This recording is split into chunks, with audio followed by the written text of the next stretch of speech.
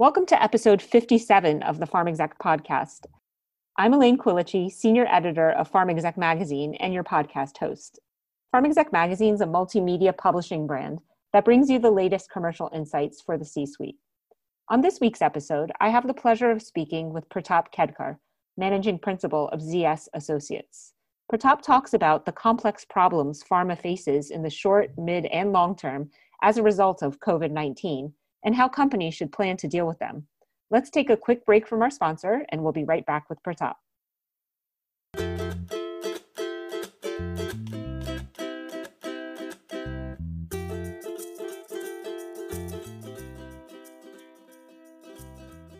What if you had limitless access to customer insights, accelerated timelines, and set fees? At TruSerum Network, we're fueled by connections in virtually every area of healthcare as part of MJH Life Sciences. The result? Audience-fed creative and more powerful content in less time. TruSerum Network, releasing what's real. Find out more at TruSerumNTWK.com.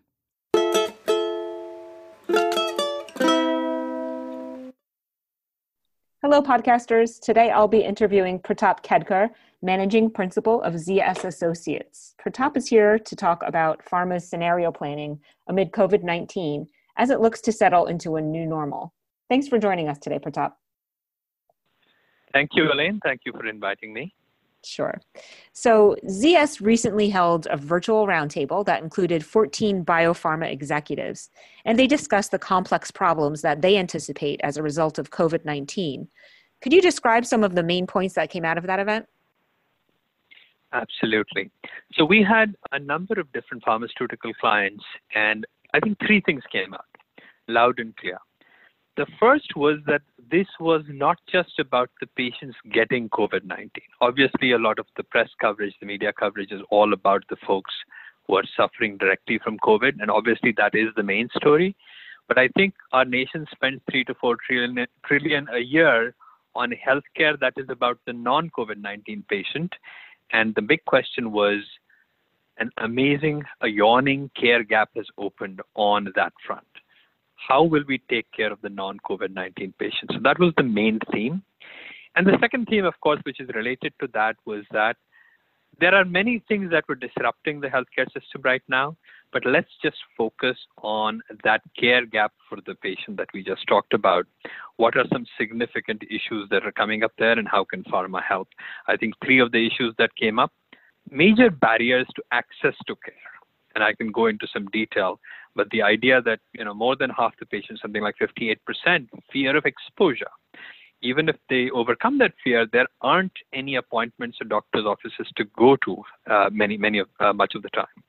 The second piece was that we have to engage with our customer. Our chief customer, of course, has been always the physician, but also the patient. How do we engage them differently?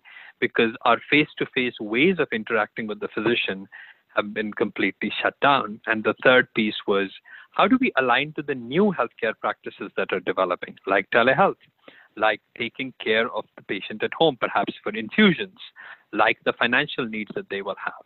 So I think those were the three themes that came out, but it was all about making sure that we take care of the care gap for the non-COVID-19 patient, of course, in different therapy areas, depending on which pharma company was focused on it.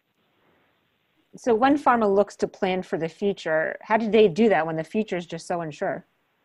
I think that came out very loud and clear as, one of them in fact said, well, if I known this was 2 months, 6 months, a year, 2 years, I would plan for it very differently. I don't know. What should I do?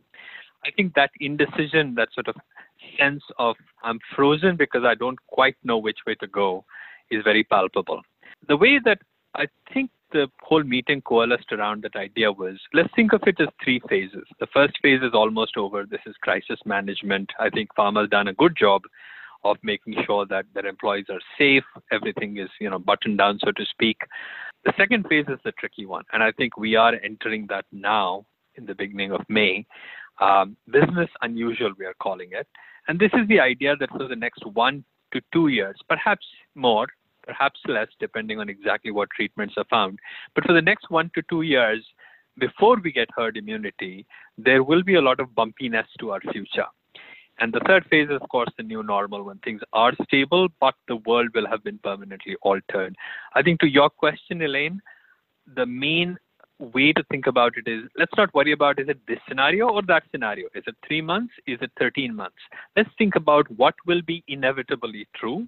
And there are some common universal truths across all those scenarios that I think the audience settled on. One is that the opening up of the country will be very messy and regionally diverse, very heterogeneous compared to how we went into it. So we have to come up with a commercial strategy or a reopening strategy that is aligned to geographic differences. I think the second piece is we have to make sure, back to the care gap, we have to find novel solutions for those patients in terms of the care gap. And the third piece is, how do we re-engage with the physician when we are allowed to go back into their practices? So those are the three main themes, which I think will remain true regardless of whether it's 6 months or 2 years. And I think pharma will need to create these three capabilities very quickly. How does pharma need to approach patients and physicians differently and change its communication with them in the upcoming transitional months and beyond? So let's start with the physician. I think two things have happened on the physician front. One is that what they are requiring, what they want pharma to do is quite different now. In fact, we run this research where we talk to them. And depending on geography, of course, it varies. But in the heavily impacted states, in COVID, for instance, 74% of patient visits are remote. So the doctor is saying, look, I'm doing telehealth.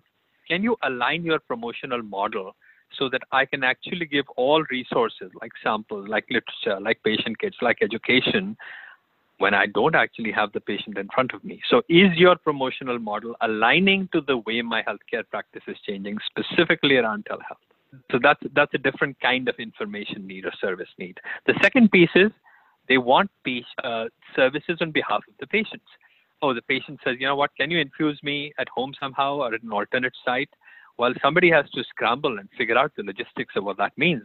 The pharma companies are in a good position to do that, and obviously it behooves them to actually do something about getting their medication to the patient as opposed to the patient coming to the medication. The doctors are helpless because they have limited staff. Half of that staff has been furloughed.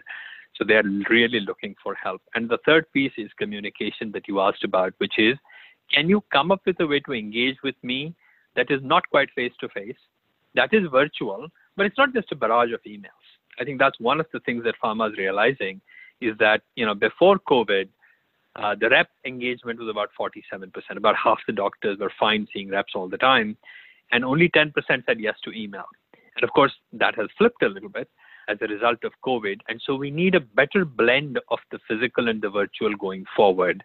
So that's that issue about, you need to communicate with me differently compared to the model you've been used to. So these are the three asks from doctors. The patient asks are more around that service that I talked about, which is, can you make care more convenient for me? And then the second piece, of course, is financial need, given the unemployment figures that we're looking at. There seem to be so many people suffering financially and losing insurance right now. How do you think pharma can step in, and how can it deal with the gaps in care? So I think, as you have seen from some of the announcements from some of the bigger pharmaceutical companies, I think many of them have admirably already stepped in. For instance, providing essentially free medications or dramatic copay relief to those patients who have recently been unemployed as a result of COVID. So I think that those programs have already been rolled out, perhaps not by every pharma company, but many. So that's going to be one piece. I think the second piece that is more implicit, pharma doesn't play a direct role in distributing the money, is what the patient assistance foundations do in terms of giving this financial relief to a lot of patients. Of course, it's completely disconnected from or not linked to a specific pharma company, but pharma companies do provide a lot of the funding. I think those patient assistance foundations are also in some trouble because they typically fundraise in conferences like an ASCO, but of course all the conferences are virtual. And overall, there's less money to go around as we look to a deep recession. And so I think there are 2 or 3 areas where pharma can step up and has, but I think longer term, we have to also figure out how to help the healthcare system operate with less finances. What do I mean by that? Well, there's a couple of things that are coming on the horizon. One is telehealth, which is cheaper, but there's also less reimbursement. And at the moment, reimbursements may turn out to be okay, but nobody's been paid yet for all the telehealth visits in March and April. And I think as the reimbursement starts coming in, and even besides that, a lot of practices will find that they are short-staffed. They had to furlough them. They had to lay off nurse practitioners, physician assistants. So all of this is also happening. So it's not just about the medication being less expensive. I think pharma will have to work with a leaner healthcare system because it will be hurting for quite a while. And I think even though pharma sales may recover to some extent, I think its ability to work with this altered and hurting and damaged healthcare system is here for the long run. And I think that's the mindset change that we need to have with beyond just, financial relief in the immediate 3 to 6 month time period. So taking a long-term view, how do you think all these dynamics might spark lasting behavior change for pharma post-pandemic? I think post-pandemic, there are probably 3 or 4 things that pharma will have to end up doing, in my opinion. And we've hinted at some of these things, but they will become permanent. One is this idea that pharma marketing was all about push. I mean, if you think about it, if I add up, all the rep stuff we did and all the digital email pushes we did, alerts, emails, things like that, we were hitting some of the high-value physicians 2,700 times a year as an industry. It's push, with a capital P. And what COVID has done is to say, no, that model's got to change. It can't be all this pushing. It can't be all this in-person stuff. You have to come up with a hybrid approach which blends together the in-person, the virtual, and the digital seamlessly.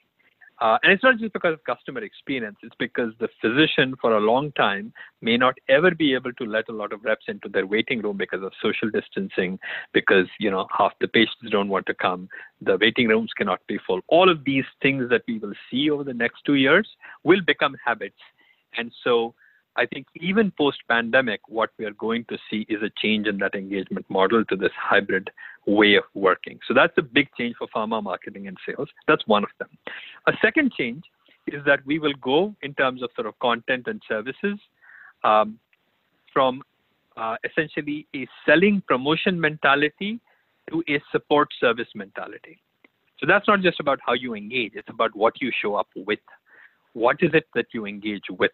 And I think over the next couple of years, it'll be less about saying, oh, here's the 15th time I want to repeat my message about the product, because the physician is looking for those things I talked about: medical information, patient service support, new ways of supporting the way they're working in terms of healthcare delivery. I think that pull for those new things, new content, will become established and ongoing even post-pandemic. And remember, some of the things you do, like if you go to virtual engagement and you have to send a lot of emails, you can't just have 5 emails that you keep sending again and again. You need a content factory. You need some way to come up with new, useful content that is personalized deeply for the physician. Again, that becomes a matter of habit. So I think what happens post-pandemic, Elaine, is this transition from you started with compulsion, then you went into a phase of fear, where patients and other stakeholders were afraid to work the way they did, but then the fear became a habit. And so post-pandemic, those are some of the habits that we will pick up: a different way to engage, pull instead of push. And then the other aspect is geographic heterogeneity, meaning parts of the US, because they will be sort of evolving very bumpily in a lumpy way as the pandemic makes its way up and down through the winter, perhaps local ways over the next 2-3 years, we will have come up with an operating model in pharma where local teams are given a little bit more power, because the whole country or the HQ can't wait to say, well, once the entire country gets into one state, then I will tell them all to do something. That way of working will have broken. And so in the post-pandemic age, we will see a little bit more local empowerment and the ability of the teams to do what is right for the customer that they're very near to. So I think these are all changes that we've been talking about for a long time in pharma, but this was the crucial nudge, the push, this pandemic, which may perhaps make some of these changes permanent in the long run. Well, thank you so much, Pratap, for being with us today. We certainly appreciate you sharing your insights about the deep effects that COVID's going to have on the industry. It is very informative. Thank you.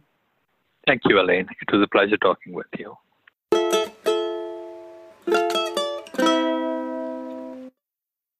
What if you had limitless access to customer insights, accelerated timelines, and set fees? At Truth Serum Network, we're fueled by connections in virtually every area of healthcare as part of MJH Life Sciences. The result? Audience-fed creative and more powerful content in less time. Truth Serum Network, releasing what's real. Find out more at truthserumntwk.com. And now it's time for this week's leadership tips from Pharma Execs. This is Pratap Kedkar. I'm a managing principal with ZS Associates, and my leadership tip today is actually composed of two conflicting pieces: become indispensable and become dispensable. The first is about growing into your job and defining your impact, not in terms of what you do, but in terms of the impact it has on your client, your end customer. And the second piece is, once you have that impact, start to grow out of it, which means you have to let your team, someone else, grow into your job. That's how you become dispensable. And I think together is how you have impact, but also keep growing. As a special bonus this week, we have some additional leadership comments from one of our 2020 Emerging Pharma Leaders. Here's a word from David Lee, Chief Executive Officer of Servier Pharmaceuticals. On the reputation relationship, that was how I built Servier Pharmaceuticals. So most of the people that I brought in, many of them I've worked with in the past. So the relationship really mattered. And I still do that often. It's being able to pick up the phone and convince people in a very competitive industry where there's a lot of fight for talent to potentially, say that they'll come and work with me again. And that sell is difficult, right? And so even the people that didn't know me, the reputation really matters. Thank you for listening. We hope you enjoyed this week's Pharm Exec podcast. We are always pleased to take you behind the headlines, provide expert tips from industry leaders, and give you an inside look at what the Pharm Exec staff is working on. Remember, you can always find us on the web at pharmexec.com, on Twitter at pharmexec, on Instagram at pharmexecutive, and on YouTube. The views expressed on this podcast do not reflect the views of Pharm Exec, its parent company, or our advertisers. For editorial questions, please email editorial director Lisa Henderson at lhenderson@mjhlifesciences.com. And for sponsorship opportunities, please email group publisher Todd Baker at tbaker@mjhlifesciences.com.